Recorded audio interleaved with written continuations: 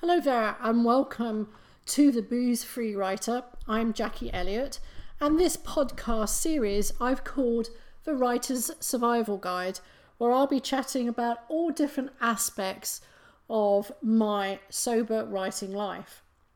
And the first idea I'd like to talk to you about is summoning the muse. So the most creative ideas I have ever had, I remember saying back in my drinking days, they come when I'm drinking, but unfortunately I can never remember them.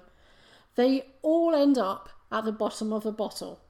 So when I drank lots of wine, I truly believed regularly that I stumbled on the plot of a bestseller, I invented ingenious products, I had grandiose business schemes, and they all faded away, if I ever remembered them at all, in the wake of the next morning's hangover. So two myths, I think, which pervade our collective consciousness are these.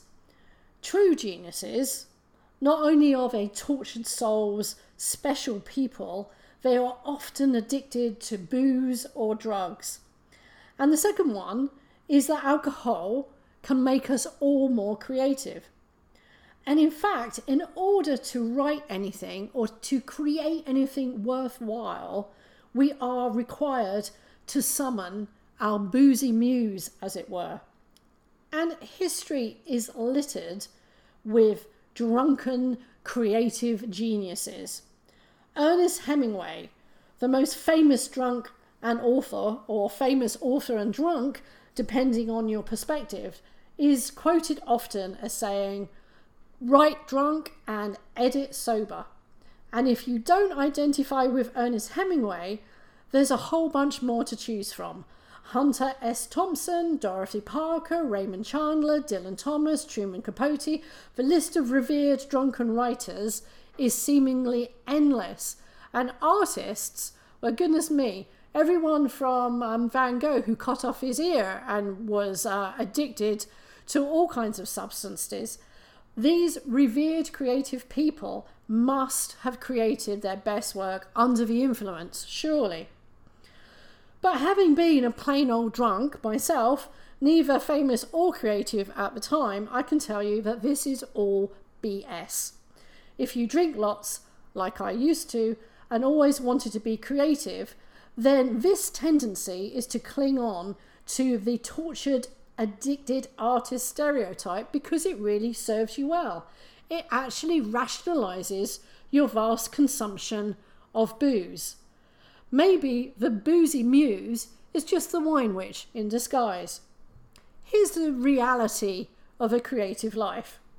Being creative requires dedication and perseverance. You need to practice your craft. You need to write or paint or sculpt. Whatever it is that you do, you have to do it regularly.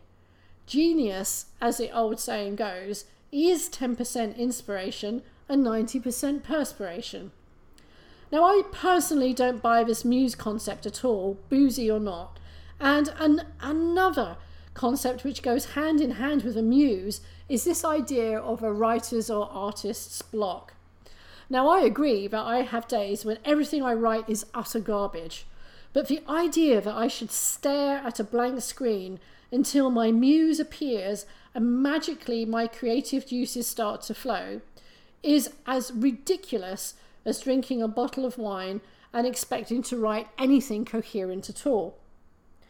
We have historically put creative people into a special box. We view creativity as something we are born with, not something we can learn or develop. And this is particularly convenient for people who consider themselves artists.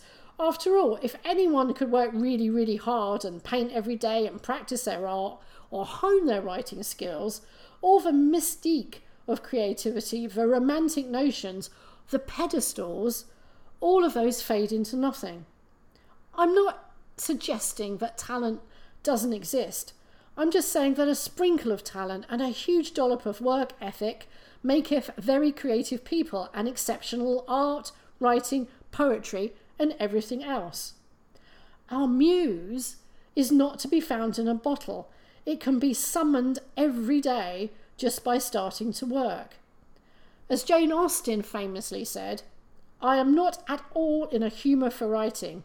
I must write on until I am." And that Hemingway quote? He never actually said, "Write drunk and edit sober." And according to his daughter, he never wrote while he was drunk. Apparently, he rose early, wrote in a very disciplined fashion for hours every morning, and then headed off to get shit-faced in the afternoon.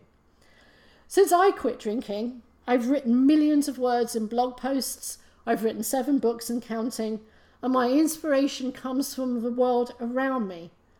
And all those fabulous ideas I had, the ones at the bottom of the bottle, they are all faintly ridiculous now. So thanks for listening, and I'll talk to you again soon. Bye for now.